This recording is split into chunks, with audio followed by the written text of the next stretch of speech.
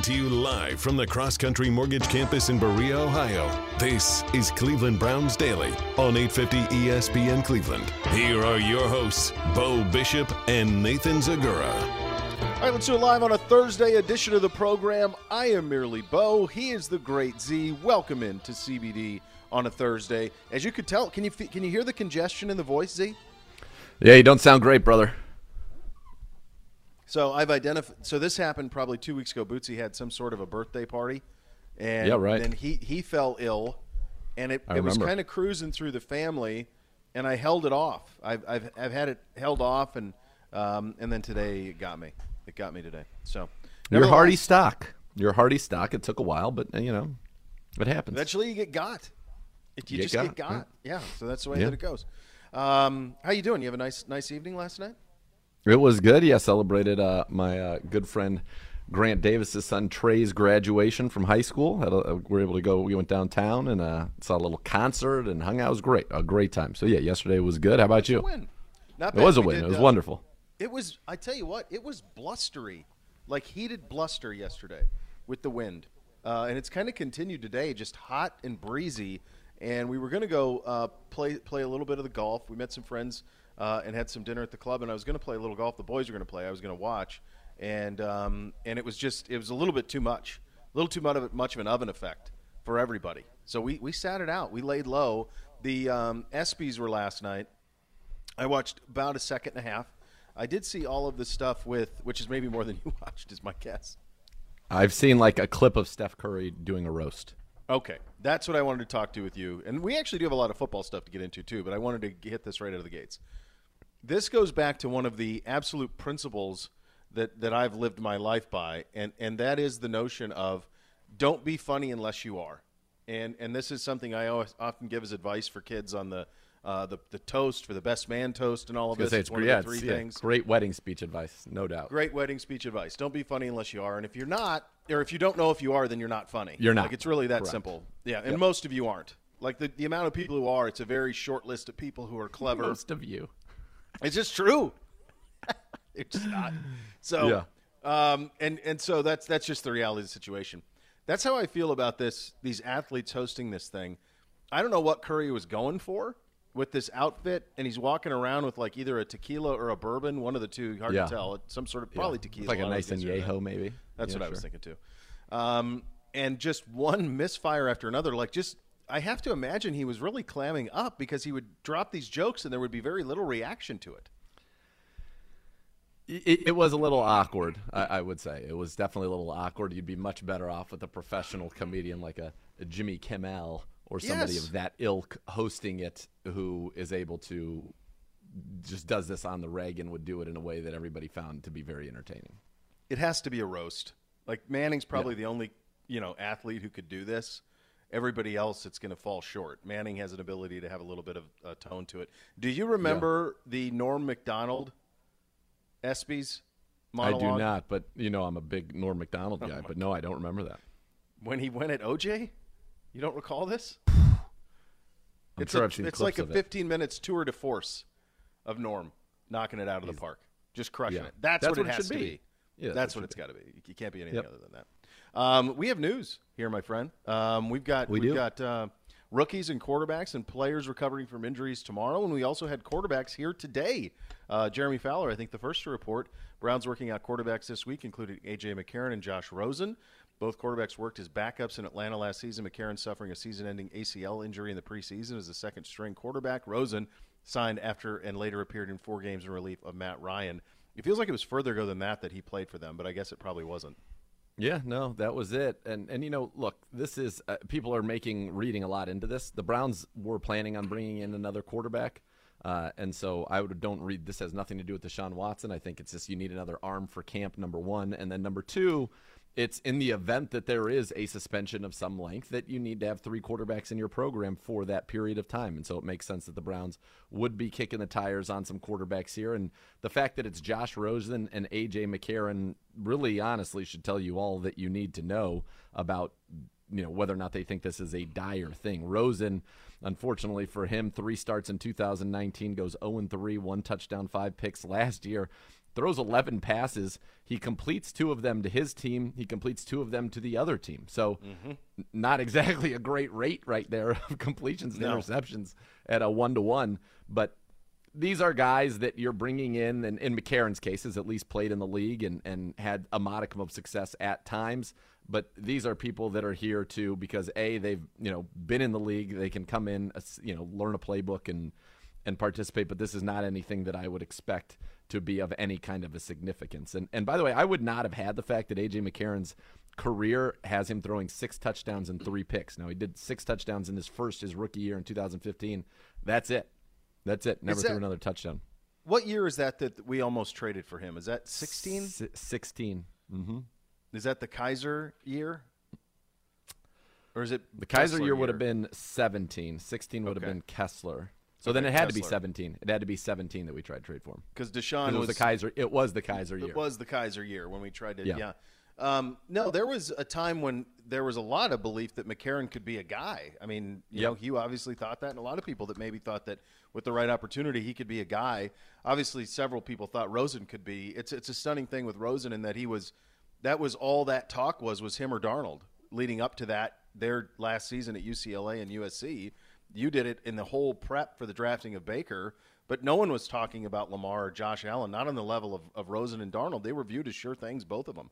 And here's where we are all these few short years later. Yeah, and we even had the play-by-play voice of USC come on and say the guy he would take number 1 overall is Josh Rosen, which that's right. Was amazing. a stunning situation at the time when he made that announcement. But no, there were some people talking about Josh Allen, but just that he was a project. And remember, there was the friend of Dorsey that came out from Peter King with the Josh Allen stuff. But I'm talking about going into the season, their last season of college, though.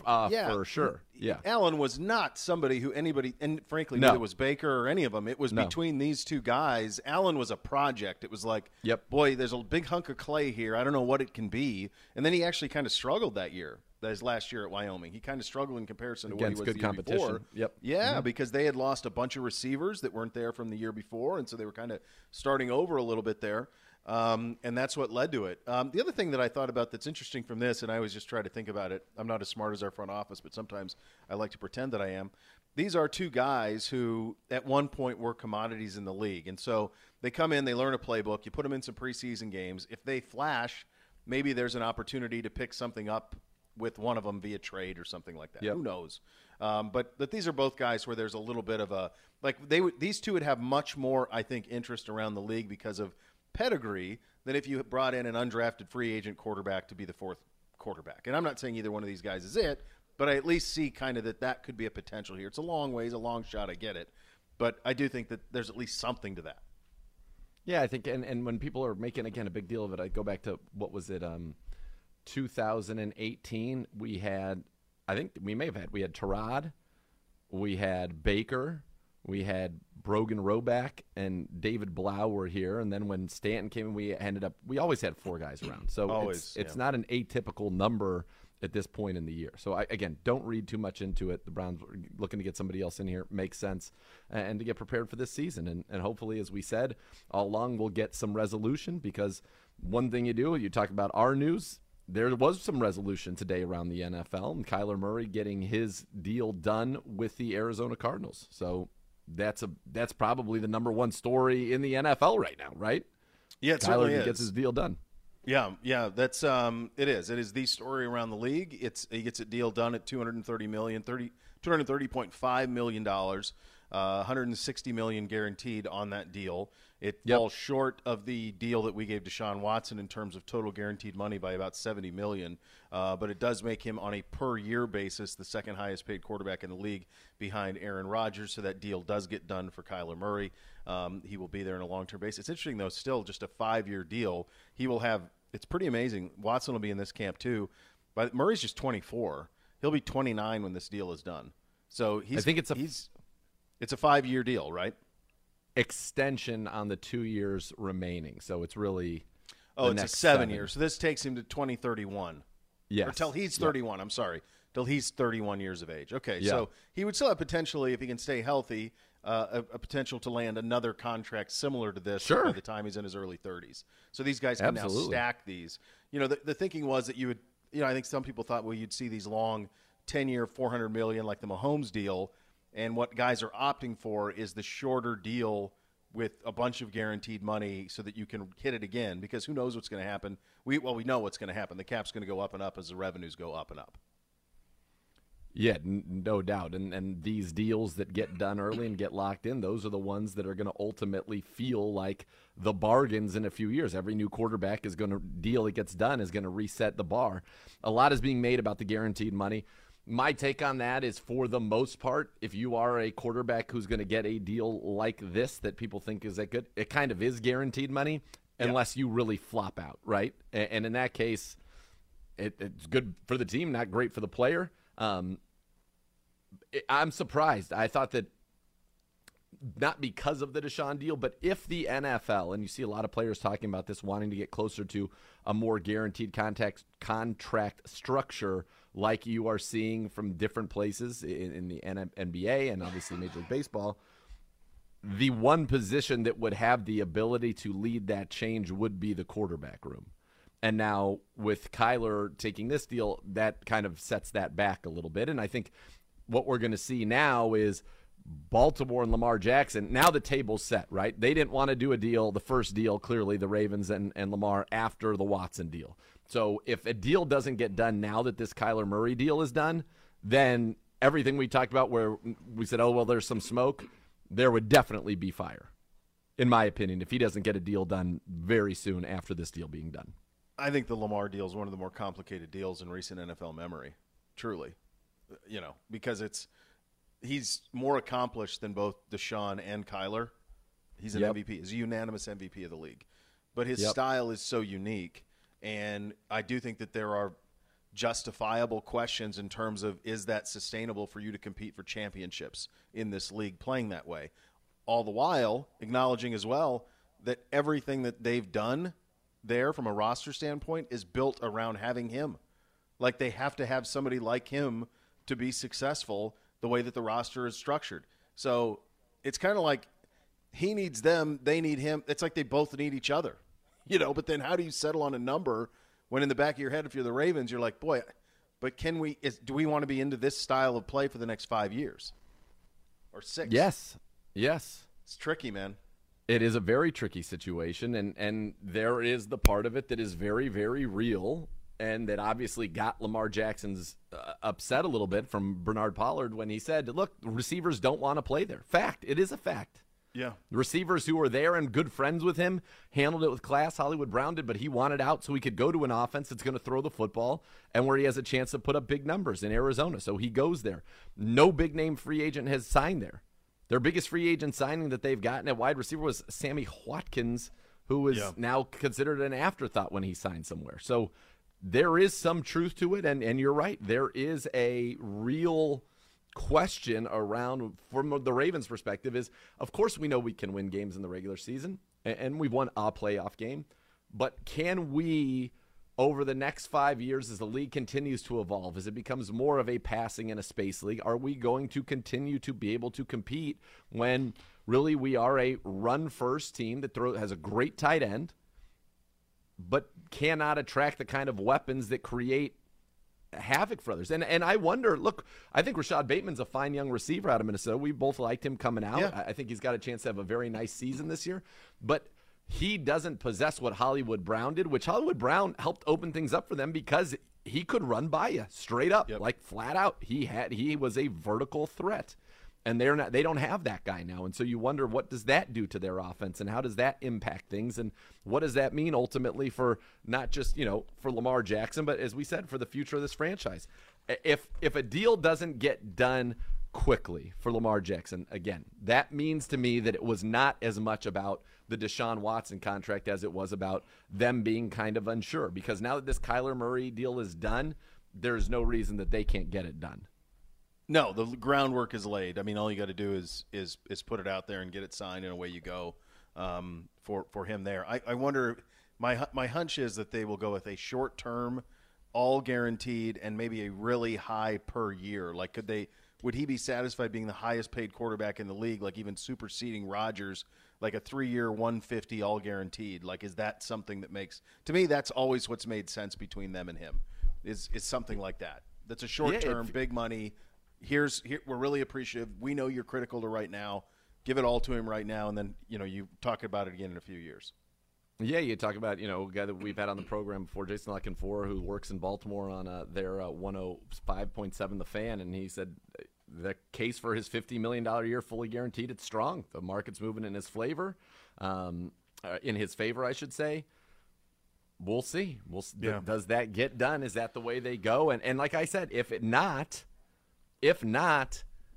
what does that mean for them? Because they're a team that I think is too good to be bad, but without him would be too bad to be good. Yeah.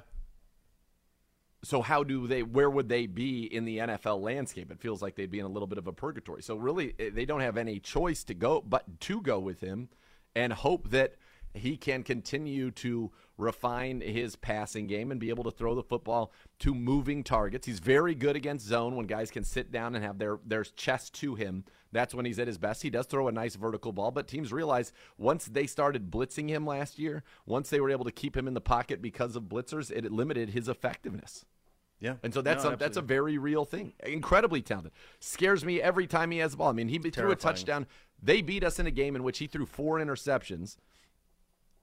And the one touchdown that I do remember him throwing was insane. He ran around for about 80 yards and then lofted one to the back of the end zone after we couldn't catch him on a play that started at the 20, and I think he threw it from his own 35.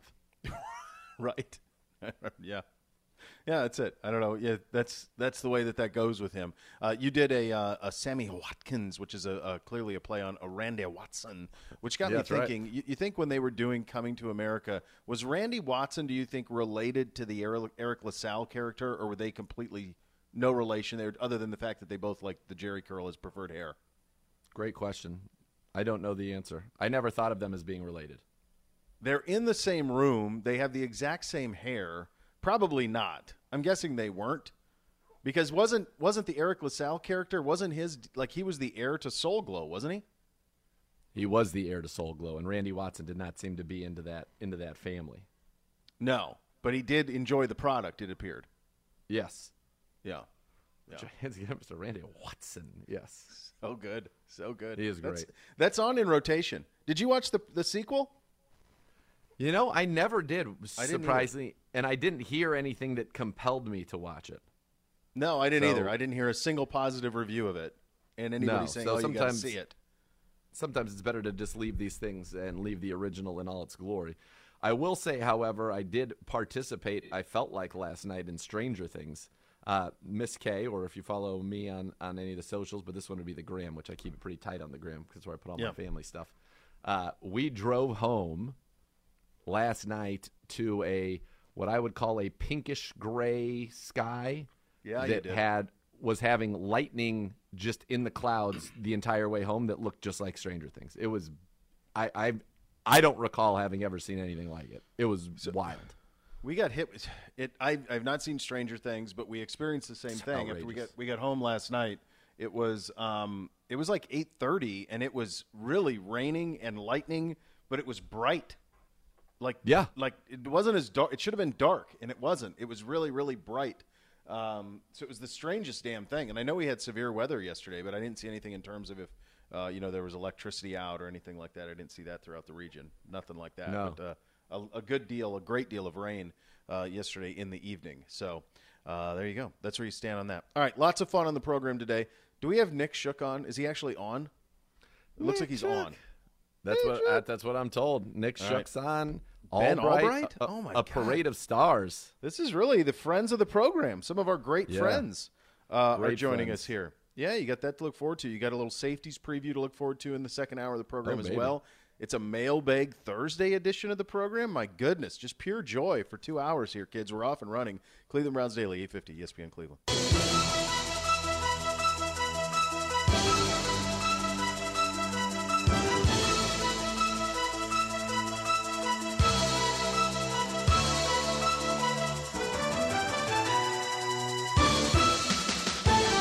Cleveland Browns Daily on 850 ESPN Cleveland.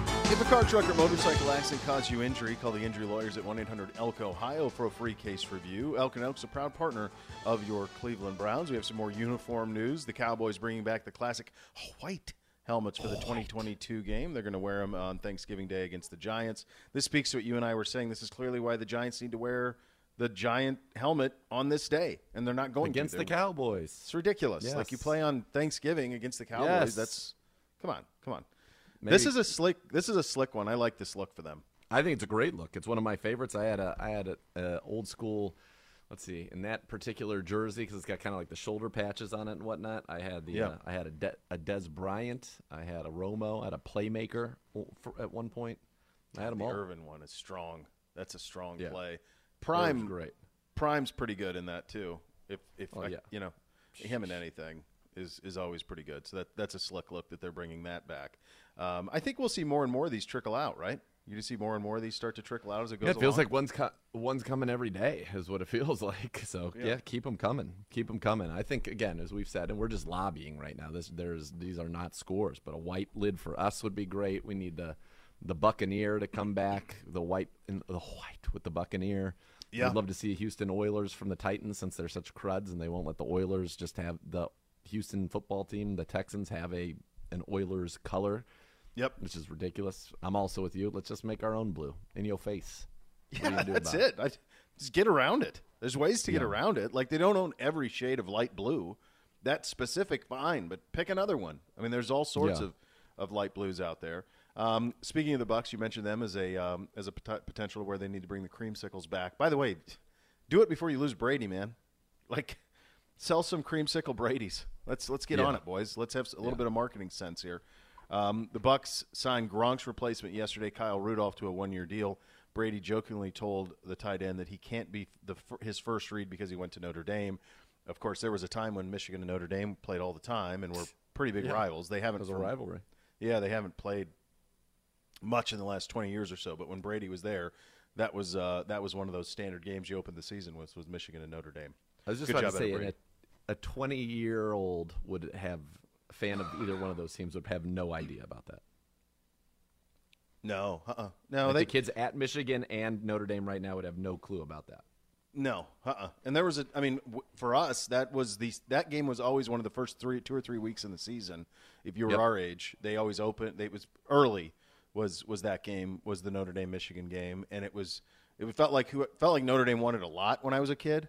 Like it felt like they always won the game, but I'm sure that's just kind of the way that I remember it.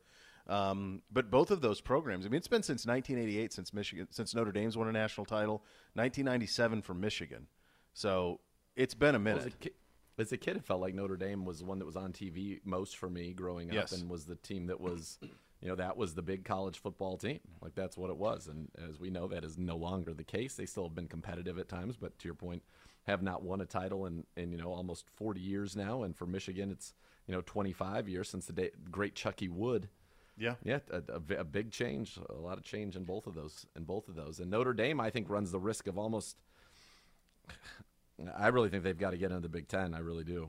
That's again just my opinion. They're gonna. Otherwise, what's it going to be? And it's funny you were saying Notre Dame, Michigan. Like Notre Dame, USC has been their big game for a while, but that in my mind that hasn't been a big game since like Manti Te'o. Oh, it's been a while. Yeah, because it hasn't been often where they've both been good at the same time. That is their biggest rival is USC. Now is absolutely the time that if you are the Big Ten, you say right now or never. And if you guys say never, then understand that USC is not going to play you. Understand Michigan's not going to play you. The other thing the Big Ten could do, and I do think this makes a little bit of sense, is they get the Notre Dame buy-in, and it's really the only logical place for Notre Dame is in the Big Ten with all of the rivalries that would be there. The other play, I think, for the Big Ten, there was a lot of talk about Oregon and Washington. I'm wondering if it would more be Stanford and Cal would be the two that they would add to get to 20. Many of the Big Ten institutions, including Michigan, really fancy the academic side of things. You're not going to do better than Cal and Stanford from that perspective. It would give you basically the state of California from L.A. to the Bay Area. You'd get both. You get the tech sector and all that comes with that. And I think if you give Cal $100 million a year in a TV deal, they're going to quickly get out of the debt that they have in their athletic department. That turns over pretty quickly. So to me, that – and, by the way, Stanford plays Notre Dame all the time. So I think there's a lot of – initially a lot of people were saying Oregon and Washington, but I think actually the ones that make the most sense would be Berkeley and Stanford. The other thing interesting about Free Notre Dame, Arizona. Yeah, not optimistic. Not optimistic there. I think the other thing that's interesting for you growing up, if you had grown up in the Bay Area such as myself, of course, you'd be aware that both Michigan and Notre Dame just pilfered that area. Concord de La Salle, like those kids, so many of those kids went to Michigan and Notre Dame in the heyday of Monty Toomer. Sure. Yeah, there was a lot of those guys in the late 80s, early 90s that went from the Bay Area to Notre Dame and to Michigan. Well, there are a lot of schools in the Bay Area that are Brothers of the Holy Cross schools. Yep. And the founder of that was Basil Moreau, which my school was named after, but that's Notre Dame is in that. So there's a lot of, like even in my high school, which was a part of that network, there was a ton of go to Notre Dame, go to Notre Dame. Notre Dame is where you want to try to go. Yeah, it makes all the sense in the world. Really quickly here, I know we got Shook coming up. Jason McCourty added to the Good Morning Football team, so it'll be Jamie Erdahl, Schrags and Brandt, Will Selva, and Jason McCourty will be the Good Morning Football crew. And Jason McCourty, represented, of course, by the agent to the Stars, Andy Sims. Shout out, Andy. Oh, very good, Simsy. Nice. Yeah. Very good to hear there, yeah. That's going to be tough to duplicate the magic they had previously, but they're giving it a run at it with this group, certainly. All right, Nick Shook with an AFC North preview. Biggest storylines heading into camp. That's coming up next. You listen to Cleveland Browns Daily on 850 ESPN Cleveland.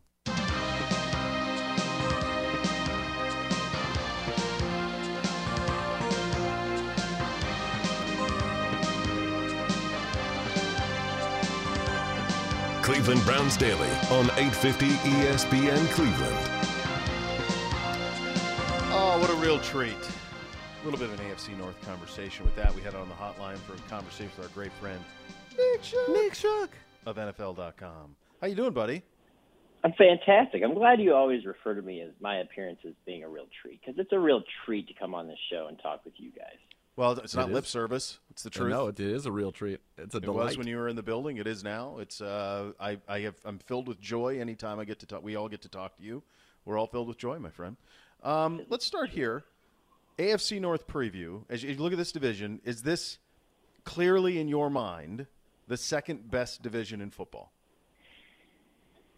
Well, I think the AFC East would like to lay claim to that. You start with the AFC West and everything that's happened there in the offseason, and then you kind of shift throughout the conference because, quite frankly, we're a little bit lopsided now, at least on paper. The NFC has gotten weaker. There are still some contenders, of course, but, the NFC West has something to say about that with the Rams and the Niners and the Cardinals. But, on the AFC side, you can't kind of ignore what's happened in the East. The Patriots might have surprised some folks by getting back to the playoffs last year. Now, granted, they got blown out in Super Wild Card Weekend at the hands of the division rival Bills, who are clearly the king of that division. But the Dolphins, would like to say that they're in a better position now. Of course, there's a lot that's uncertain with them. They've got a new head coach in Mike McDaniel. They've got some pieces in there that are new as well, Tyreek Hill being one of them, Teron Armstead another. And you have a quarterback who has not yet proven. You look at the combination of the two, and then you go back to the AFC North and you think, well, this division's still pretty good. You got the team that won the AFC last year. You've in the Cincinnati Bengals. You've got the Browns who made the playoffs 2 years ago, but kind of fell backward last year. But also have some new additions that have the optimism running high. Of course, if you have your quarterback for most of the season, and Deshaun Watson as well. You've got the Ravens, who still have Lamar Jackson, but have some questions to answer as well. And then you've got the Steelers, who are in a bit of a transition phase. So I think they're in contention with probably talking about the NFC West and maybe the AFC East, but I don't think it's a clear answer. Sad. It is sad. Yeah, Nick Shook. All right, let's go through it here. Let's start with the Browns. We know what the biggest storyline for the Browns is. We'll find out soon enough, hopefully, what the result is and what that means for Deshaun Watson. But let's take a look at the rest of this roster. What intrigues you about this football team? What are the strengths? What do you need to see elevate for this team to achieve its goals? Well, I'm intrigued on a concerning side by the defensive interior. I think that you've got some exciting young players there, Perrion Winfrey being one of them, but a lot of question marks just because they haven't played a lot and haven't proven necessarily that they're reliable at this point. But you are happy to have Jadeveon Clowney back off the edge, Anthony Walker back as a veteran presence in the linebacking core. I can't wait to see what JOK does in year 2, Jeremiah Owusu-Koramoah. And you have a secondary that's strong. I think Grant Delpit was trending upward last year and is kind of one of those under-the-radar guys who could play a key role for the Browns this year. You got Denzel Ward locked up on a new contract worth $100.5 million. And Greg Newsome, another guy who I think, people who were paying attention realized how good he played as a rookie last year, but it's that second year. Do they make that next step? Do they make the leap? I think he's in good position as well. There are question marks in other places. At center, you got to replace J.C. Tretter, Nick Harris, and Ethan Posick being the two guys there that you're looking at to replace him. And the receiving core. Amari Cooper was a big acquisition, another one that kind of, made some news at the time, but then the receiver market exploded, so people kind of forget about that. But, other than that, you got David Bell, who you drafted, who you're going to rely on to kind of serve in the Jarvis Landry role. But he's a young guy, so he's going to have to get his feet under him. I need to see more out of Anthony Schwartz's development as a receiver. We know he's got speed, but he needs to become more of a complete polished receiver.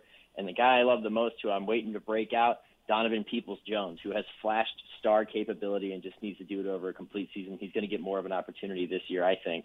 And depending on how this offense meshes together, whoever's playing quarterback, however that situation plays out, the ceiling is high. It's just, the only group you can really count on right now is the running back room with Nick Chubb and Kareem Hunt and the other additions made as well. So there are some question marks, but it is a very intriguing team, which if all those pieces come together, they can be a very good team. Nick, let's stay there for a second. And just if you would for me, eventually Deshaun Watson is going to play for this football team, and we hope it's sooner rather than later. But, at some point he is, and this roster will be as Andrew Berry designed it to be. When that is the case, where does this roster, in your mind, match up with the other three in this division? Oh, I think it's good enough. With Deshaun Watson on the field, I think it's good enough to win the division. Amari Cooper is a proven receiver. He's a proven number one guy that Watson can lean on. You know what you get out of your backfield. And for the majority of the rest of your offensive line, you also know what you're getting out of them, provided they're healthy. David Njoku coming back at tight end, signing that extension. I'm waiting for him to be another guy who takes that next step, because we've known how athletic of a player he is. He came into the league extremely young. Seems like he's kind of getting his feet under him finally, and could end up being a big-time playmaker for them as well. So, if all that stuff comes together, I think you can definitely win the division. The Bengals reached the Super Bowl last year. A lot of people see it as a flash in the pan. I'm not quite one of those people, but they also got a lot of luck in terms of health. They only really had one significant injury, and that was right tackle Riley Reif, which came back to bite them in the Super Bowl. And they've invested accordingly, getting La'el Collins, getting Ted Karras and Alex Kappa to kind of shore up that offensive line. But, I tend to think that they'll come back to earth a little bit this year. And if they do, and if the Browns, can get a half of a season out of Deshaun Watson, I think they'll be right there in contention for the division title. The Ravens are always somebody that you have to expect you're going to have to battle with. So I don't discount them at all. And then the Steelers, their big thing is quarterback. So I think the Browns are in a good spot to go win the division, provided they can get, half a season or so out of Deshaun Watson. You mentioned the Ravens. What do you make of this team and the predicament that it is in? And Bo and I were talking about this earlier. On one hand, you have, Bernard Pollard saying receivers don't want to play here. That clearly ruffled the feathers of Lamar Jackson, and yet the evidence would indicate that he was probably right. No big free agents have wanted to go there. The best they got was, I guess, Sammy Watkins last year. Hollywood Brown wanted to leave, and their offense is built really around Lamar Jackson, and yet so far they have not gotten a deal done. Now, I think if with Kyler getting done, that means it should happen soon, and if it doesn't, then I'd really be worried. But where is this team and this offense, given the trends in your mind of the league in general, and what that means for the Ravens in terms of the decision to make a long-term investment in a quarterback who's going to play in a style that is different than the majority of the elite teams? Yeah, it's a style that's different. You're right. It's a unique situation because, at their best, they're a run-first team that pounds it against opposing defenses and wins with unpredictability, with the ability to run, the read option or whatever it is, and have to always account for being able to be attacked on the ground at multiple angles because of the talent that they have. And last year is not really much of a litmus test for them because of all the injuries they suffered. But you're right. The passing game, surprisingly, I think they finished 13th in passing last year, and it was an improvement, a noticeable improvement, but it was almost forced because as Lamar had said prior, they became a little too predictable offensively. They were a little bit too one-dimensional. But even with that improvement in the passing game, as a team, they weren't really that much better. They failed to reach the playoffs. Injuries, of course, had a lot to do with that. Yes. But right now, you look at the roster and you look at their receiving core, and the guy that they had the highest hopes for, in Rashad Bateman, who struggled with injuries early in the season last year, is essentially their number one receiver. So there is a little bit of truth to the idea that receivers don't want to play there, at least as of now. When Mark Andrews, who is a very good tight end, is leading your team in receiving, I think you need to find a way to, increase the output elsewhere, and you lose the guy who led them in receiving last year in Marquise Brown, who wanted to leave and wanted to go play with his buddy, who probably gave him a better situation and a better opportunity to improve on his production. So it's a bit of an identity crisis because Greg Roman's still there as the OC. I expect him to try to adjust accordingly, but even after adjusting last year, they're still kind of running into these same questions. Who are you as an offense? Can you be an offense that's good enough to compete? And I keep going back to that Thursday night game they played in Miami where they basically just edge-blitzed them and contained Lamar. It's the best way I've seen a defense approach Lamar Jackson since week 4 of the 2019 season when the Browns boxed him in and ended up blowing out the Ravens in Baltimore. So it's going to continue to be a question mark, and I understand how that factors into contract negotiations. It's also a strange situation with that contract because Lamar, according to the Ravens, has not been very interested in talking about a contract. And I get that to an extent. You want to stay focused on the season ahead, but also you're in a position to capitalize. Do you really want to take that risk going into your 5th year and maybe bank on the franchise tag the following year after coming off of an ankle injury that cut your season short? I'm not so certain that's the best business decision. So a lot of question marks there. As a team, they're getting a lot back on defense in terms of guys coming back from injury. They've also made some nice additions, Marcus Williams being one. We'll see what Kyle Hamilton does as a rookie, the other safety. And so they should be stronger on that side of the ball. But, again, it's always going to come down to their offense. And right now I don't have the example that I could rely on to really accurately predict how they're going to perform because there's just too many variables. Well, Nick, the other thing, too, is like their injuries. You mentioned the guys coming back from injury. I mean, in some cases, catastrophic. Like, these are major injuries. Like, we had some guys knocked, and they're back, and they're healthy. But, there's talk that some of their guys might not be back until towards the end of camp. So, they've got big-time injuries they have to come back from. Yeah, one of them being J.K. Dobbins, who, got into a little bit of the social media beef this week after, seeing reports that he might start on the PUP list. I mean, look, they cobbled together a veteran backfield led by Devontae Freeman last year, and Latavius Murray was also back there. Those guys are gone. I know they don't want to be in that position again, and they've stocked up their roster with a lot of different options at running back, including adding Mike Davis. But you don't get Dobbins and you're just relying on Gus Edwards. It does kind of, undercut your ability to run the ball as effectively. And I know that they did a really good job with the pieces that they were able to put together in season. It was kind of an emergency situation. They still became an offense that was effective enough to win games. But it does kind of hurt the confidence in them. When you look at this division, you look at this conference right now, and all that is going on and how loaded it is, what do you think it is going to take to be a playoff team this year? Is there going to be a war of attrition in the sense that everybody is going to beat everybody up? Or what do you think you're going to have to be a double-digit win team? What do you think it's going to take for a team to make the playoffs in the AFC, where I think by my count, and I don't know if you would agree with this, and Bo and I have talked about it, I think we have 8 teams that we think legitimately are probably entering this season thinking that they're going to win the Super Bowl or can compete for the Super Bowl, and probably 12 or 13 that think they're going to make the playoffs in a conference where only 7 can. Yeah, it's kind of strange because when they added the 7th playoff team, you thought, well, that's going to open the door for teams to get in, the 9 and 7 teams of the past to get in. And then, as we all know how that season played out, the 3 wildcard teams all went 11 and 5. So the following season, you got Pittsburgh in there at 9 and 7. So there's a bit of variance with that. And I think that, for as much as we like to pump up the AFC West and everything that they've done this offseason, you guys know from being in a strong conference, you tend to beat up on each other like you said. And I think that, they produced probably 2, maybe 3 playoff teams. So the door could be open. I don't think you get all 3 wild cards from that division. I just don't think that's really possible. It's super rare for that to happen. And so the door is open for another wild card to come out of a different division. And if there's one that's going to come out of, I think it's either the East or the North. I do think that you're going to end up in a similar situation to last year where your last wild card's about a 9-7-1 Steelers team or a 10-7 team. So I would say double-digit wins are going to be necessary, and we're going to start at 10. And you're just going to have to hope, like every season, that you win on the side of injury luck. You stay mostly healthy. because it is going to be a difficult conference, basically from top to almost the bottom. It's going to be quite a marathon of a season for those teams. Nick, you mentioned earlier when we were discussing the Bengals that there are people who think that they're a flash in the pan. I can understand how people think they won't get back to the Super Bowl, but nothing about them feels flash in the pan to me. It all feels pretty known and pretty locked in, and I think their roster's really, really good, and they got better up front. If people are thinking they're a flash in the pan, why? Because they're not the Buffalo Bills. They're not the Kansas City Chiefs. They're not, the Denver Broncos with Russell Wilson. They're not the Chargers. Are you sure?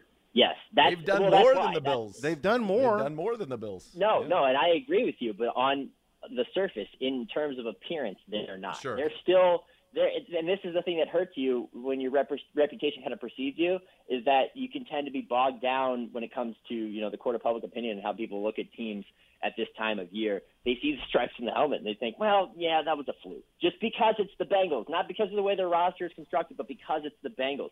They haven't really had a lot of attention paid to them since they lost Super Bowl 56. Since then, it's basically been, well, we know they have Joe Burrow. We know their offensive line isn't good. We know they have good receivers, but what else? Because they're not quite the flashiest team, especially on the defensive side of the ball, but they got some dogs over there. So you go shore up the offensive line with a bunch of names that don't really make a splash outside of Leo Collins because, other than me, who pays attention to interior linemen and understands who's effective and who's not, I can understand. It's not a sexy position, so I get it. But those were the areas they needed to address, and they did address them. So I think they're going to be contenders. I think they're going to be a tough out. I also think that from your guys' seat, the Browns happen to have had their number in the last few years. So it does play well for the Browns as long as they can stay in contention. But, yeah, I think that they're in position. They won the division with 10 wins last year. It's not like they blew the doors off the conference, but they got hot at the right time, and Joe Burrow really found himself at the right time. If he can carry that momentum over, he's healthy. He's more than a year removed from an ACL tear. They got a better offensive line. They got the weapons. They're going to be a tough out. It's just a matter that they're not Josh Allen and the Bills. They're not Patrick Mahomes and the Chiefs in appearance, so they're not taking it seriously. All right, I know you're a big Madden guy. Madden 23 ratings are coming out. What's your biggest gripe so far? What have they gotten wrong, and what are you most excited about? I was surprised to see Christian McCaffrey rated as high as he was, not because he's not that good of a player, but because he's been hurt so much in the last few years. I thought he'd get dinged in terms of overall. I was happy to see Myles Garrett at 99, and I was expecting accurately that Steelers fans would be very upset to see Myles Garrett 3 points higher than T.J. Watt after he tied the all-time single-season sacks record. So not a ton of surprises there. I think the defensive side of the ball, when it comes to the secondary, there's some surprises, but I can tell you this. I played the Madden 23 beta earlier this year, and it is a much better game. I'm very excited about it. In fact, I'm working on a little piece about it. I talked to the guys at EA earlier this week, the guys basically in charge of running the game and developing the game, and they're also very excited. I think it's going to be a significant year for the game outside of ratings, and I think players, if they give it a chance, will be rather impressed by the changes to the gameplay that they've wanted for a long time. It's a step in the right direction for a game that has been under fire in the last 5 to 10 years. We're getting a little bit stale. They're aware of it. They've heard the criticism, and they're moving in that direction. So very excited for the release of this game to see what the reception is. Give us a hint. What are some of the things? You played the thing. What makes it – because to me, I guess the last few years, and I've just gotten into it because the boys have had it the last couple of years, it feels like the gameplay is kind of the same year in and year out. Yeah, and it's different this year. And I'm not just saying that. I'm not some paid shill. I don't get a single penny from them about this. I'm just telling you from my own experience. What's funny is, every year things are released, games, whatever it is, and the marketing copy comes out, and they tout these all-new features, and it's going to be revolutionary. And largely it's more of the same with, minimal improvements, whatever it is, whether it's Madden or whatever it is. Things tend to not progress as fast as we'd like them to. This year the copy came out and they touted this field sense. The way that you play the game is totally different. And I read it and I thought, well, this sounds like more of the same. Then I downloaded the beta and started playing, and I thought, oh, they're actually, they're backing this up this time around. There's a dynamic they use called hit everything, where you can actually impact the ball carrier as he's being stood up by somebody. It's something that I've done for years where I try to run another guy in there and he just falls off him and bounces off him as if nothing happens. That changes now. You can have a guy in the middle of getting stood up or getting tackled, and another guy comes in and punches the ball out, just like you see in a real football game. The player movement is different. They've implemented hard cuts, which means you can finally run an inside zone play the way you're supposed to. An inside zone, let's say you're taking a hand off the left, the front 5 offensive linemen, they all flow to the left on a similar track upfield. and a running back is tasked to aim for a landmark and look for the cutback. You couldn't really hit that cutback in the past. Now you hold down the left trigger and you move to the right. You can hit that cut. Did it with Kareem Hunt a lot when I was playing the beta. Come upfield for 10, 12 yards, exactly how you'd see in a football game. And most importantly to me, we know for too long when it comes to balls in the air that it feels predetermined, canned animations. You press a button, you hope he goes for the pick, you hope the right animation triggers, and if you're the receiver, you go for an aggressive catch. 85% of the time, that ball's getting knocked out. Now they play it independently. They go up, you can swat the ball. The back corner fade is a route you can actually throw now. You can defend it, and you can also catch it. There's all kinds of different changes there. I had a ton of fun playing, and I'm looking forward to it. My biggest gripe was I felt like every pass either ended with a completion or an interception. Yes. And that's different. That's much That's different. just not realistic. Like sometimes you can throw a pass to a guy that's covered, and maybe you squeeze it in there. Maybe it gets batted down. It felt like it was either everything that was a decent or good read was a completion. Anything time you made tried to fit one in, and then they'd leap up in the air, whatever. But it just felt like the ball didn't hit the ground. And as we know, the best quarterbacks, and it's changed since obviously we were young people, but a guy will throw it complete 70% of his passes. That still means 3 passes are hitting the ground. Yeah, and I talked to them about that, and they admitted that. They said that too often it was you're either going for the catch or you're going for the interception. It's one of 2 outcomes, like you said. It's not like that anymore. And another part of that too is they have this feature. I can't remember. I think it's called like pinpoint passing or full control, something like that, where you can actually lead a guy. It defines an area in which he's guaranteed to try to make a play on the ball as a receiver. You'll see it show up on the field as you throw it. You can lead a guy beyond that into space and try to throw it only where he can catch it, which you've never really been able to do in a football game before. So there's a lot of control coming to the game that I'm excited for people to get their hands on. Good talking, you got me brother. excited. Yeah, of course. Nick Shook. Hey, you know what? Someday when they introduce crossplay, which is not going to be this year, but maybe in the future, get you guys in the league. Get in the league. Oh Let's God. A little showdown. No, Z. That's Z. A man's got to know his limitations. Mine or any league that you're involved in on the sticks. I'm not. I can't do that. Are you kidding me? Out of my depth. He would smoke me. Way out of my depth. I think our knowledge would square off well. Then it just comes down to stick skills. But you know what? Stick play skills, that game. that's We'd have to make some content out of it for the show and for everything. Well, that For would be fun. For sure. That would be fun. Yeah. All right, buddy. Good talking to you, pal. All right, fellas. Thanks for having me on. All right, You that's got the it. great Nick Shook of NFL.com. Joining us on the hotline there. Another great friend of the program, Benjamin Allbright, going to join us next as we continue 10 most intriguing teams centering on the Denver Broncos. You listen to Cleveland Browns Daily on 850 ESPN Cleveland.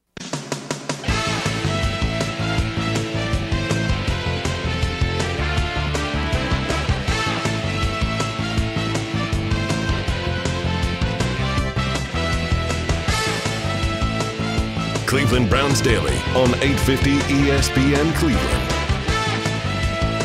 All right, 10 most intriguing teams for 2022 continues as we get set to start camp here in the next week. And with this, we head to Denver for a conversation with a great friend of the program, the great Benjamin Allbright, Broncos insider, host, reporter, analyst on KOA in Denver. Buddy, thanks for the time. I got to say, we need to add like NHL owner breaking news guy too with this Daryl Katz story. He's been in trouble before for these type of allegations, but you break this yesterday with him potentially involved in something else. Where does it end with your news breaking, my friend? Yeah, we're getting ready to fire up, Allbright NHL and Allbright NBA. We're going multi-sport here. I love it, man. I love it.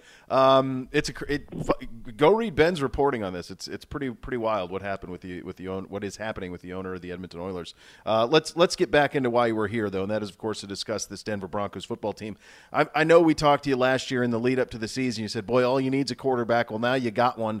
You get through the mini camps. We're on the onset of training camp. Give us a little feel about what Russell Wilson has meant and what he will mean to this Broncos franchise going forward. Well, what he's meant so far is credibility. There's a general, kind of optimism here that the Broncos have a real shot at the playoffs and maybe moving moving around in the playoffs this year. Since Peyton Manning, it's really just been a buffet of bad quarterback play over and over again. Whether that was Brock Osweiler, Paxton Lynch, Trevor Siemian, Mark Sanchez, Joe Flacco, Case Keenum, Teddy Bridgewater, Drew Lock. It's just been a who's who of no at the quarterback position. The Broncos haven't been able to score points and have wasted some pretty good defenses, and in the end, unable to return to the playoffs. So what he's meant so far is a return to the standard on offense and a credibility that this team could actually be a playoff contender. Yeah, they get their guy. They get Russ. What's the buzz like around that town? Because it's a town that could have an unbelievable story of winning Super Bowls with John Elway, winning Super Bowls with Peyton Manning, and now Russell Wilson could add his name to that list, which would be wild. What's kind of the vibe there? Because he can be a little bit of a different kind of guy, and I've seen some mixed things just pop up on your feed in terms of you responding to people with their commentary on the initial feelings on the Russell Wilson experience. Well, as a player, there's universal admiration. As an on-the-field player, everybody loves him. Everybody thinks that this is the guy. Off the field, Russ Wilson is just an interesting dude, man. He's kind of a dork. I mean, if we're being honest, and he's kind of like these cheesy motivational video, kind of things. And for some people that works, for some people it doesn't. I think that this particular locker room might be the best fit for Russ, simply because on the defensive side of the ball, the captain's Justin Simmons, and he's kind of sort of similar in the way that he approaches things, as opposed to maybe the Legion of Boom, which kind of had more of a an urban feel to it. Guys had more of a gritty, real world kind of feel to their messaging, and so I feel like he's in the right place for him. But if you're not a fan of those those kind of cheesy motivational kind of things, he's probably not your guy off the field. Well, the other thing here, too, is it's got to help, especially on the offensive side of the ball. When you look at the skill guys, they're all young, right, Ben? I mean, they're young, impressionable. Yeah. Here's a guy who's quarterbacked a team to a Super Bowl. It's it's almost like you buy into anything because of how good he is as a player, right? Well, yeah, and you kind of have to. I mean, he sets the standard of this is where it's going to be, and if you could either get on board or you're not going to be here, and that was the same way Peyton Manning did things. But, yeah, you've got a lot of young guys on the offense. I think the oldest guy on the offense is Melvin Gordon, So it really is just a very youthful roster, overall, and those guys grew up watching Russ play and all that kind of stuff. So there's a cachet there. There's a buy-in there. It's kind of interesting because the national media has all been focused on the offense with Russ, and the defense is like, oh yeah, by the way, we're still here. So there's been some, there's been a little chippiness at OTA, a little mouthing, a little trash talk, that kind of stuff. Good-natured stuff, no fights or anything, but good-natured trash talk, which I think has been good. When you look at this, and you mentioned this team, and Bo, you talked about the young guys on the offense, he's going to have, obviously, a good backfield. We'll talk about that in a second. We'll talk some fantasy football and the saddest news day of the year when Melvin Gordon came back. And I know you like Melvin Gordon. I like Melvin Gordon, too, but just free Javonte. All right, forget it. Let's just go right there. Just go free right Javonte. Now. You're dying let me get 300 touches this year. Come on, Ben. Is that in the cards? Well, Javonte's going to get more of a lead role this year. Melvin will be a situational guy. I think the problem, if you're looking at it from a fantasy football perspective, is Melvin's going to be the short yardage, red zone, goal line back. So Javonte's going to have to break him if he's going to want the touchdown totals that Melvin's going to wind up with, because he's going to vulture him. That's terrible. Nobody likes that. Didn't you see ESPN? They asked all the people around the league. They had Javonte Williams, a top 10 back in the league already. The guy can't be tackled. It's funny. I was talking to Hackett out there at the Combine, and talking about if they brought Melvin back and everything, and I was like, they're going to name the fantasy football trophy for like the most hated guy in the league after you, because you're going to split the carries and kill everybody on the production. Yeah, it's right. It's like when Shanahan was there, and he would 800 backs, and of course one would end up being great every year, but you never really knew who it was going to be. We don't need that. Javonte's good to go. Let's have a true featured back. Let's just all enjoy it. Off my soapbox. Dare to dream. That's right. Well, beyond the backfield, I mean, this receiving core is fascinating, and I'm trying to think of just this combination. Obviously, he threw to some good guys with DK and Lockett last year in Seattle, but this group seems like it's even more deep and more diversified. Of these guys, are they ready for what's coming their way with Wilson at the helm? Well, you hope so. Jerry Jeudy, for where he was drafted, I don't think has quite lived up to what people thought he could be. You do have, he does have an all-world skill set. He just hasn't quite gotten to the point where he needs to be, and he struggled with drops over the first 2 years.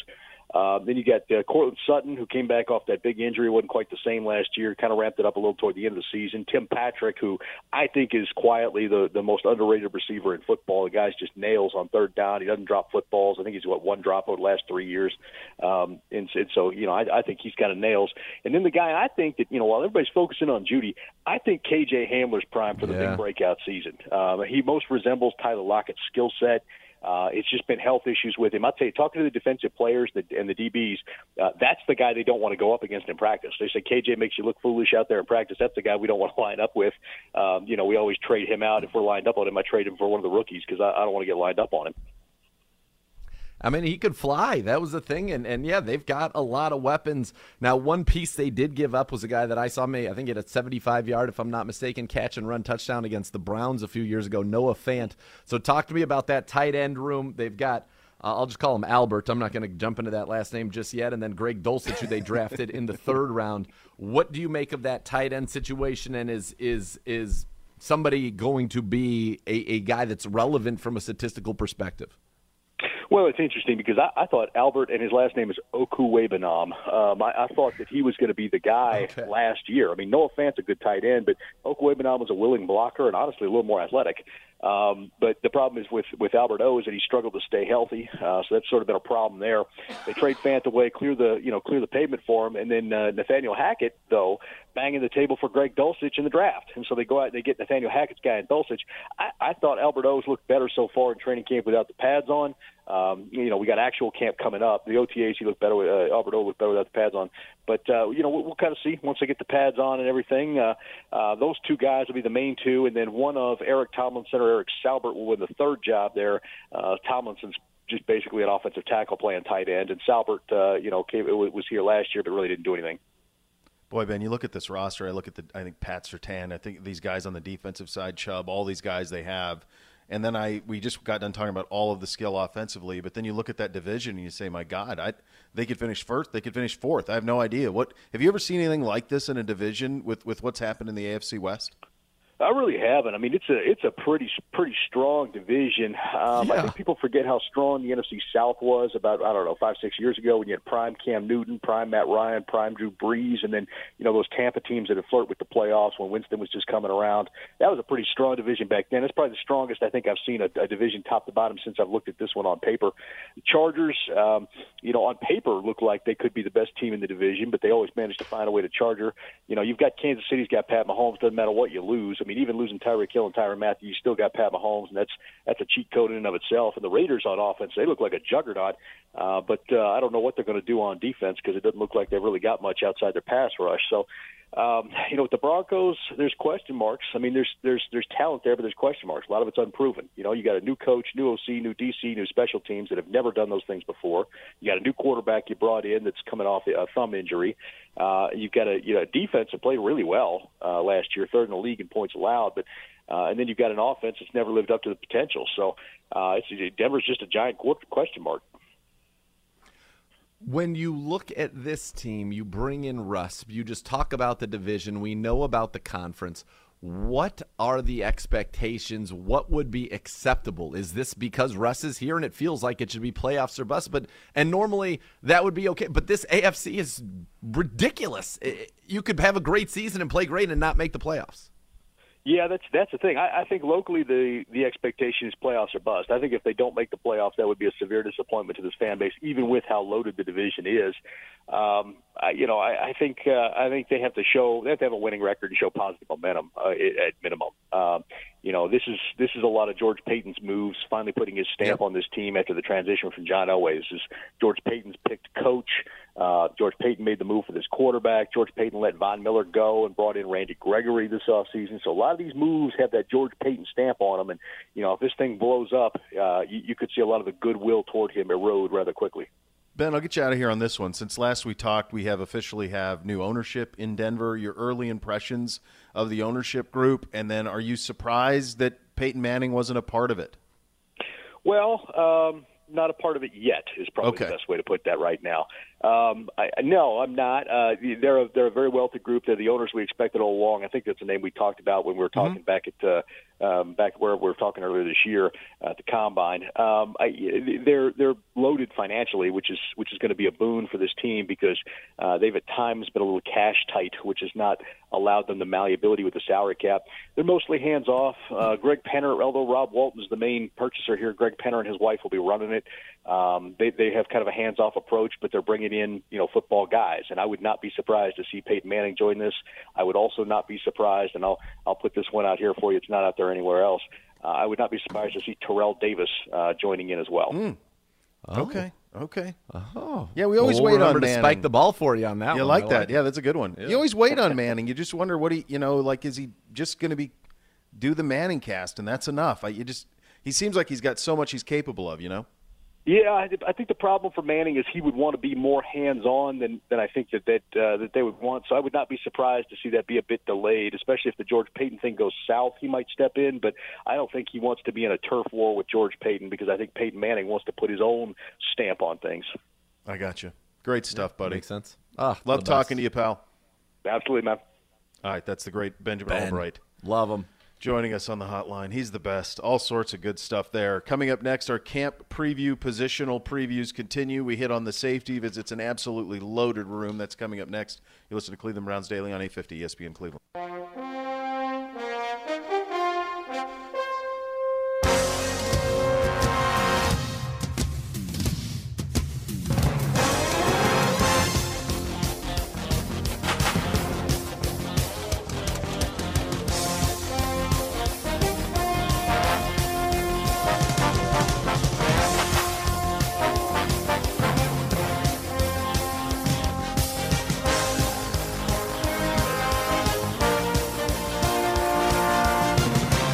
Cleveland Browns Daily on 850 ESPN Cleveland. My friends, the Bath Authority can give you that bathroom of your dreams, and they can do it for you in about a day. I'll ask you the question, why not transform your current bathroom into a spa-like experience? They can do it for you at the Bath Authority. They make it a reality for you at a fraction of the cost of the competitors. The Bath Authority is our area's premier bath and shower remodeler, expert factory-trained installers. Give them a call now. $500 off your next custom bath or shower remodel. That number is 216-220-8399, or go to thebathauthority.com. It's where affordability meets quality. The largest selection of bath projects are all made in the United States. You can change your bathroom from outdated to outstanding in about a day. Superior products with expert installers at thebathauthority.com, 216-220-8399. $500 off your next custom bath or shower remodel on that. Time for our position preview continues. This time we are in the safety room. It's loaded. Loaded, Dr. Z. Oh, baby. I love this room. What a treat. This might be one of my favorite rooms. Not only do we got Jeff Howard back there with these guys patrolling in his beautiful Cleveland Browns defensive backs hoodie, no big deal. I heard, by the way, rumors are there might be a sleeveless T-shirt hoodie in the works. Oh, God. Really? Which would be just something spectacular to see and just walk around in and feel good about yourself. And there's reason to feel good. We got John Johnson, who was our big free agent signing a year ago. He led the Browns defense, every player, 903 snaps played, 15 starts. Tied for the team lead with 3 picks. He had 61 tackles, a tackle for a loss, a half a sack, a forced fumble, and 5 PBUs. But as the year went on, he got more comfortable in the D. And this was a guy who, with the Rams, was considered to be a top 10 safety in the league every single year. Now, it didn't start that way with the Browns, and we all know that. But from week 9 on, as he got closer to the line of scrimmage, got more involved, more versatile like he was with the Rams, he was the 12th graded safety at Pro Football Focus for the second half of the season. So I think that shows you what he can do as we get going here, and it wouldn't surprise me if at the end of the year he's a Pro Bowler and a top 10 safety. Grant Delpit, I believe, has the opportunity to become a Pro Bowler and a top 10 safety in this league as well. Last year, 15 games, 7 starts, played 600 snaps, 66 tackles, 3 tackles for loss, 1 sack, 1 pick, 3 passes defensed, and a forced fumble. He started slow. He was trying to figure out his body, figure out his, how he felt, and then also learn the defense on the field on the fly. But I'll tell you what, from week 12 on, the last basically quarter of the season, He was elite the last third of the season, I should say. Pro Football Focus's number 8 overall safety, number 3 in coverage was Grant Delpit. He's had a great offseason. We said earlier, who was the star of the minicamp and the OTA sessions, and I think we all agreed Grant Delpit defensively was that guy. And Jeff Howard, we mentioned him earlier, he said, he is a guy who really is playing fast. He's comfortable in the defense, comfortable with what he's seeing, and I think has a chance to break out. And then there's Ronnie Harrison, who, if we were doing this after the 2020 season when the Browns went to the playoffs, you just said Ronnie's one of the stars of the defense. He was, that year, the third best player on the defense behind Myles Garrett and Denzel Ward. But last year he struggled a little bit. Still 584 snaps, 58 tackles, 4 tackles for loss, a sack, 3 PBUs. But he's back on a one-year deal, and he's hungry, and I think he feels like he has something to prove. Remember last year, and kind of what was a microcosm of his season kind of getting off the rails, he was thrown out of the season opener against Kansas City for a fracas on the sideline when, frankly, he got hit by a coach on their team who got nothing happened to that guy, which is still wild to me. That feels like 6 years ago. When you said that, it feels like 6 years ago to me. That was a long time ago. Week 1, Kansas City, and one that just got away, slipped through the fingers of the Scottish Hammer. We had Ronnie getting ejected. Oh, my God, Thought we were out there making a statement and heading right to the Super Bowl in the first half of that game. But he's back. And so now you've got your top 3 safeties from a year ago all back. Ronnie can play in that dime, and you feel great about the versatility, what they bring. And I still stand by the fact that Ronnie Harrison is an incredibly talented player. And so you've got 3 starting caliber safeties in that room. Your key backup, you've got Rich LeCount, the second-year player out of Georgia. Miss Kay walking by. Oh, hello, how are you? Hello. You got a second-year player out of Georgia, played 9 games last year, 1 start, played in defense in 4 of them. The other one, special teams, 76 snaps, 3 tackles. Don't forget, he started on Christmas against Aaron Rodgers in Green Bay, and I think we will all remember he got his welcome to the NFL moment in the red zone. He ended up in a man situation with Devontae Adams. Didn't go well for him. Touchdown Packers. But overall on the game as it went on, he played very well in that defense, if you recall in that game. Certainly played well enough to win for the Cleveland Browns, and we were decimated in that one. No John Johnson. He's a guy who's loved by his teammates. A lot of the guys say he's the funniest guy on the team, great hoops player to boot, and he's somebody who I know, talking to Mike Prefer, he said that he's really embraced kind of the special teams role and knows that that's a way for him to make an impact and still get a chance to play some at safety. And Jeff Howard told me that he's also seeing it better, and when he sees it right, he's really, really good. And so the key is just to have him seeing it the right way more often than not, and then you've got a chance to have a nice little safety there. So those are your top 4. I'd say those are the 4 who are going to make the roster. Behind them, we've got a couple of guys who have a chance to compete for a roster spot.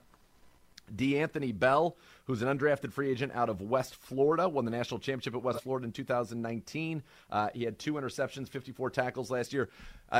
The coaches have noticed him, and he's been playing some of the dime, and that's a role that they've thought has fit well. He's 6'1", 211, can cover, and he's got speed, and that's what Jeff Howard and Brandon Lynch, they want. Joe Woods on the back end. They want guys that can run, and Bell can do that. So keep an eye on him as a guy that could make, certainly the practice squad, but maybe could surprise you and be kept as a 5th safety if they want to have 5 for special teams purposes and maybe go 5 linebackers, 5 safeties, for example. Nate Metters, an undrafted free agent out of UCLA who originally signed with Minnesota in 2019. Guess who was the assistant DB coach for the Minnesota Vikings in 2019? Jeff Howard. There you go. So he does have some familiarity with our staff. He's played in 3 career games with the Vikings in 19 and 22 tackles. Interesting little side note here. He was a high school quarterback, and in his last season in high school, he ran for 2,000 yards and 26 touchdowns, which I felt like that was noteworthy. That feels like a lot. I agree. Feels like a lot. It feels like a lot as a quarterback. And then finally, Luther Kirk IV, an undrafted free agent out of Illinois State who has spent time with the Cowboys, the Vikings, and the Falcons, appearing in 1 career game with Atlanta. And he was an FCS All-American first team in 2019 at Illinois State. And was the team captain there. So that's rounding out your safety room, likely to be 4, those first 4 that we mentioned, John, Grant, Ronnie, and Rich LeCount. Could there be a 5th? Potentially, depending on how they break things down on the defensive side of the ball. Is this the coolest room? Like, just in terms of the style of play, their persona walking on the field, the way they look in a uniform? It's up there.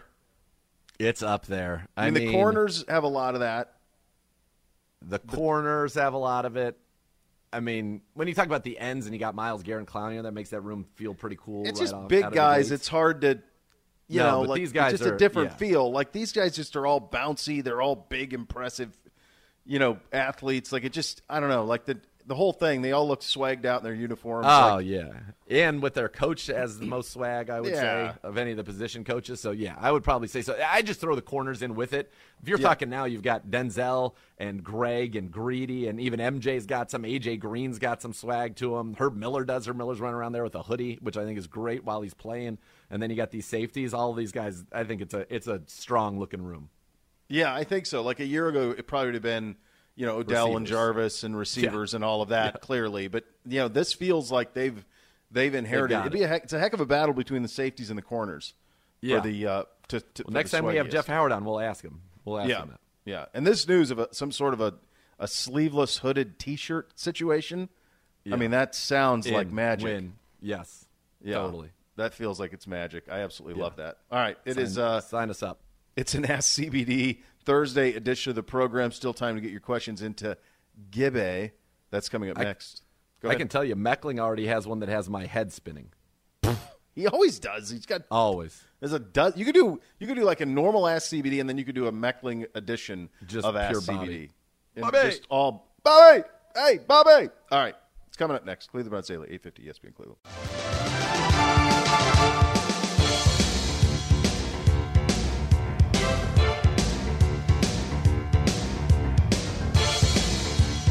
Cleveland Browns Daily on 850 ESPN Cleveland. Rumpke Waste and Recycling, family-owned and operated. Whether you join them as a customer or as an employee, you'll become part of the family. Visit rumpke.com to learn more. Time for a little mailbag. Hello, Gibby. Good boys. Hey, how you doing, buddy? You know what? We were just getting Stevie's computer up and running, his new laptop. He's all growing up before our eyes. Oh, my gosh. Well, how's he coming on Eastbound and Down? Not so great. Not so great, kids. Sad, Stevie. Really sad. Yeah, I asked. You know what he said? I'm not even that into Danny McBride. Sorry. Irrelevant. That's what I said. It's a homework assignment. We're not asking. Also true. We're not asking here. We're telling. Yeah. That's right.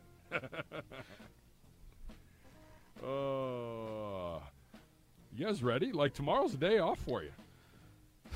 Well, it's funny. I had somebody tell me this morning that, I can't wait for football season. And I am a little excited. Once it gets going, I will be excited.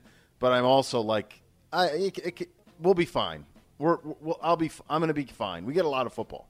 We got a lot of football coming, man. Yeah. Lots of football. We'll be fine. You're going to get your taste. Going to have plenty of things to talk about. Maybe. Yeah. Maybe not. God, I hope be something if it's tomorrow, wouldn't it? I mean, be something. Be so on brand. Don't forget the day we acquired him, we were not on. That's right. That's right. NCAA tournament. It would only seem fitting that we are not on tomorrow. Yeah, that would be. That'd be the way that would go. Crazy. So, little mailbag here to round out the week. Buckle down. At Browns_daily. Go, using go. the hashtag AskCBD. We are underway, and we have plenty of questions here. Rick Sorg, if I screwed up your last name, it's not the first time, probably won't be the last. But apologies. Yes. Are the Amazon Prime televised games going to be included in the Sunday NFL ticket televised games? It's a great question. I don't think so. I had a meeting yesterday with the league, and that did not get brought up. They never were before, were they? They've never been. No. I don't No, think I so. think they've always been separate. Sunday so. NFL ticket. Yeah, right. It's just this for is Sundays. not Wednesday night taped. Well, no. But what's he hoping as for? part of Like your he Sunday buys night the ticket that he. Is the that's ticket the only through thing Amazon he has to buy? now? Hold on. Are you saying the ticket's through Amazon now? Isn't it through Apple? I thought through Apple. Yeah. So I would say no. The Amazon Prime games are going to be on Amazon Prime. Yeah, I think that's Now, those are totally separate. In Cleveland, they will air on a local station. I don't know that. Hold on. Yeah, I'm pretty sure it's the partner, right? Or are they bidding that out? That's bid out. Yeah. It's bid out, but I don't. Yeah, I'm Amazon not sure Prime. exactly who has won those bidding rights or if they've been announced yet. I'll tell you what's going to suck about all of this, and I'm a big flipper, and I know I'm old in that way, but it's going to suck to like have to just stay in that app and not be able to bounce around. Like I used to love to be able to watch the Thursday night football game and then bounce to the college football that was usually on Thursday night. It's going to be two different apps. Two different apps. So now, I mean, you have two screens though. Well, I have a two-screen situation, so that's the way I'm going to have to do it. But that sucks that you can't do that. I like being able to bounce. You can. You just bounce through from app to app, which is actually not that slow. It's not as fast as channel to channel, obviously, but it's not that bad. It's manageable. But launching one and then launching another, it takes a minute. By the time you get there, you're already out of commercial. Gibbe, can I use this one? Because it doesn't have an hashtag AskCBD, but it was replied to a Browns Daily. Did you see this one? From Joe? Starting at the top and working my way From through. It's Joe Parr. Is that one of the ones you're going to do? Yes, that's right, actually the next one. All right, perfect. Let's go. I'm excited for this. From Joe. It's Joe Parr. Yo, Joe. What is on your Mount Rushmore for spices? Would you like to buy a Vol Gibbs? Are we counting pepper and salt as spices, or are those givens? That's a great follow-up. Let's take them out because let's take them out because I think we're trying to get. They would be in everything. So yes, and salt and honestly, peppers in every recipe that's made, no matter everywhere. And honestly, you could honestly make almost anything great with just those two and olive oil. Truly. Mm-hmm. All right, I didn't get a preview for this question, so this hit me, just totally out of the gates with no prior thought to it. I mean, I feel like I would want some cumin. I feel like that would be in the mix. Some paprika would be in the mix for me. I mean, like rosemary's not a spice, right? Or is it? Yeah, it's absolutely. a plant, though, right? I guess they all. So rosemary would be one for me. Rosemary's on mine. Rosemary's garlic are you like garlic? Is that a powder? spice or is that a vegetable? Garlic. I think it's a seasoning. I think that's what we're like talking. Like you could find garlic powder in the spice aisle. Yeah, that's true. Yeah. Well, then garlic for sure. Garlic rosemary would be garlic rosemary 1 and 1A, and then crushed red there. pepper for me. Crushed red pepper would be 3, and then the other would be maybe like. I've been using a lot of lately that I've really been enjoying is some ancho chili powder. I'm a really big ancho guy. It's really a delight. According to my buddy who probably would know this, rosemary is an herb, not a spice. Okay. So we can't use basil and oregano and rosemary. You can't use any of those then. Those are all herbs. Yeah. Doesn't sound like it. All right. Yeah. So then I'll go with I some like the ancho. Chili. I like that. Paprika. Yeah. So we just use spice loosely because you'd find dried basil and dried Italian seasoning and all that in the spice aisle. Yeah. Crushed red pepper, can I use that as a spice? Yeah, for sure. Spice. Yeah, that's a spice. I like crushed red pepper. Oh, it's great. Yeah. It's fantastic. Ethan tweets at the show, as you can do, at Browns_Daily using the hashtag AskCBD. I want to make a trip to a Browns home game this year. Outside of the obvious answer of Halloween, what game would you recommend I make the trip for? I mean, Z, go ahead. I would just say go early in the year. Week 5, October the 9th, Chargers, Browns. Still have a good shot at some pretty good weather there. Thanksgiving weekend in Tampa Bay, you can't go wrong. I was going to say, Tom Brady's last game. You go down to Columbus here? On Saturday for Ohio State. And that's my God, that's a daily double. Tampa. Yeah. That's a huge double. Yeah. Friday, those are pretty find good. A bar for U.S.-England World Cup. Jeez. Wow. Monday through Friday the following week, rest your liver because it'll be dead. You got it all set up. Boy, it's that's it. I mean, it's Chargers and Bucks. Those are the non-Bengals monsters. Are those two? Yeah, because the Ravens game's late. The Ravens game would be great too. But it's just middle of December. You're just going to be cold. Yeah. Christmas Eve, Saints. Whew, that's brutal. Last home game of the year. Yeah, and then 2 roadies. In the regular season. Yeah, it's funny. Like, we talked so much when we launched the schedule about the schedule, but this is the first time I've looked at it since we launched it. Yeah, right. You know what I mean? Like, you don't ever think about it until you're in it. I'd forgot, like, how great that Chargers game looks on the 9th. Oh, my God. Yeah, and hopefully we're full strength. Yeah. Jack Quinn tweets at the show, enough about white helmets. Can we incorporate Brownie the Elf into an alternate uniform? No. Mm-mm. But, perhaps. Oh. Brownie could be incorporated into the stadium. Oh. So here's the other thing about Brownie that's pretty interesting. So there's the stand-up Brownie that running Brownie you see a lot, but the real Brownie you want is running Brownie. He could be in the mix as well. I think he's the preferred Brownie, the elf.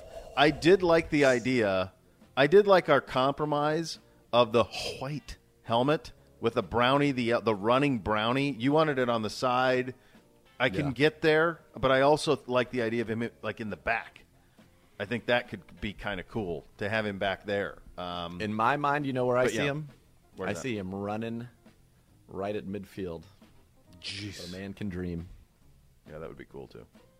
It's cool. I mean, it's a cool – It's really a cool logo. Yeah, we've been really – we're always very judicious with when we use it, and it disappeared. It was gone forever, and then it came back 5 years ago. Many years. Started to see it pop up from time to time, but now becoming much more common.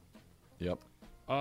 David Kerr with an interesting one. Okay. I have a question. Okay. What nickname would you give a Mr. Brad Mellon? M-E-L-O-N. Viper? Call sign Viper? I mean, what he has pulled at this point, the things that he has accomplished, not only in his career but as a prankster, are frankly unparalleled. And I would just say, like, you know how they have, like, people sometimes their nicknames are, for example, you remember Purvis Ellis, wasn't he Never Nervous? Never Nervous. Yes. Never Nervous. Never Doubt Brad Mellon. Are you back to, like, it's a nickname, Never Doubt. Are you back to, like now trying to get into his favor? Has this come full circle? We don't know where we stand right now. We've had time apart. Sneaking around. Absence does make the heart grow fonder. It felt like he was trying to come back into the good graces. We had a conversation. Yeah, what well, was you always do. In that room that you're in right now. And he said, and you said? We'll see what happens. Jimmy, let's go. We'll see what happens. We'll see what happens here. All right. Yeah. Over the coming days. More pranks? I mean, I feel like there's nowhere to go but down. Pranked, it's been done. There's nowhere to go but down from the quality of what he accomplished. I think that there's a long season ahead if you're going to put a challenge like that out. I'm not putting a challenge out. I'm just saying that I don't know that anything will top that. Didn't we have a Brad Mellon Excellence Award? Maybe that's just maybe that just goes a perfection. Maybe just Brad Excellence written on my board. Mellon. Perfection. Mr. Perfect. Mr. We're Perfect. Bring that back this year. Mr. Perfect. And now Mr. that Perfect. Henning has moved on, now he carries the moniker. Yeah, kind of just like put at that one on the point helmet. there was the Nature Boy Buddy Lindell, and then now the Nature Boy Ric Flair just moved on, and now maybe we got Mr. Perfect Brad Mellon. I like it. By the way, in Top Gun Maverick, I like how they did Hangman on the helmet. I thought that was cool. with a couple letters missing. Yeah, it was cool. Meshling time. Here we go.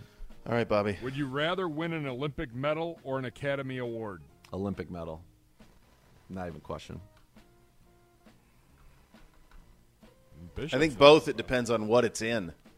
Listen, like, am I getting an Academy Award for, like, sound editing, or am I getting the Academy Award for Best Actor? Am I getting an Olympic gold medal for the 100 meters or the 50 free, or am I getting a gold medal for judo? You know what I mean? Like golf. Very, very different. I also have a very substantial income with that as well.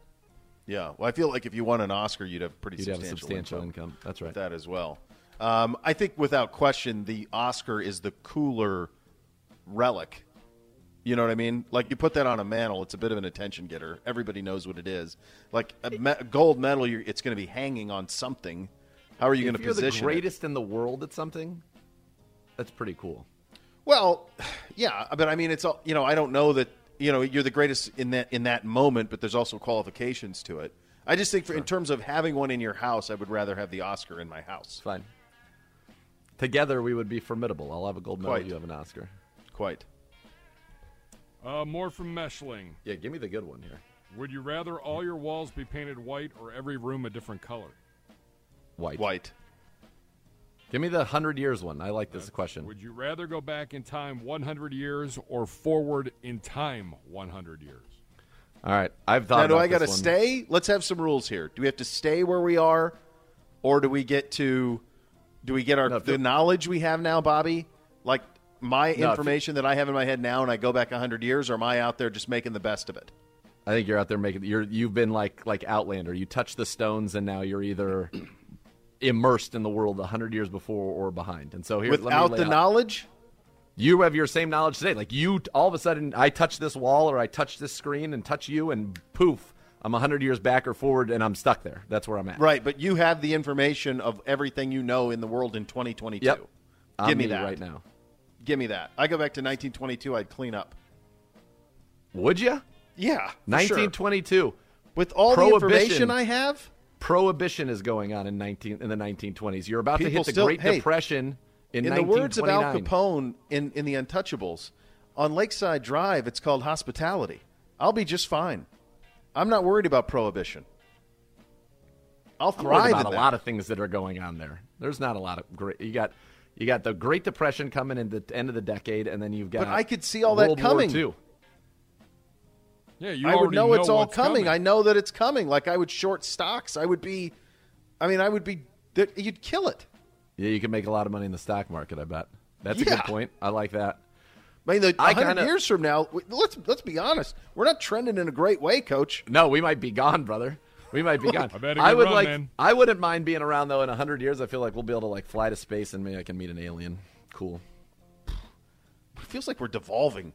If you had me go back further to, Last of the Mohicans time, I'm in. If I could have gone back further, I'd be in. One more here real quick as we're up against it. You wanted less amenities? Yeah.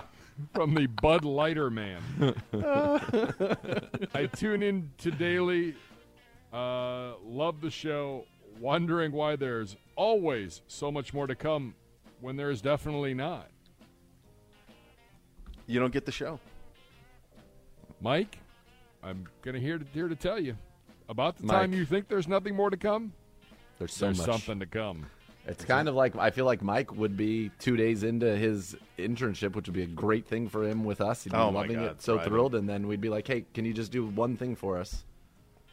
And he'd be like, yeah, no, I'm not doing it. Yeah, that's right. Haven't done it yet. Yeah, you got to get those things done, Mike. That's the way that it works. Sad. Yeah. It's not an option. This is the way that the thing goes.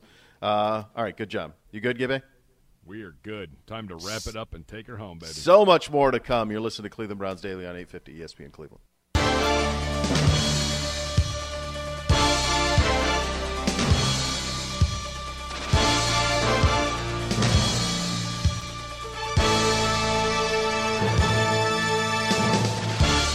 Cleveland Browns Daily on 850 ESPN Cleveland. What did we settle on? We want to go back 50 years?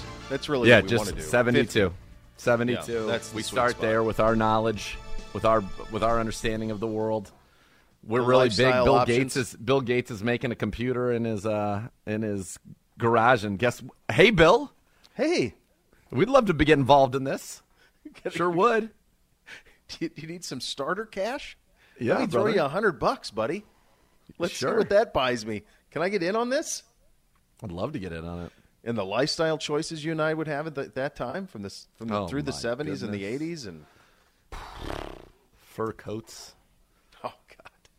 Could wear that shirt. The only scene I'm not sure. Yeah, this one will work good. Yeah. How do you think we would have done in the disco era? You think that would have been? That never really spoke to me. I don't know how we would have done it. Well, you would have thrived. We've been dancing around having time of our lives. Studio 54 having the time of your life.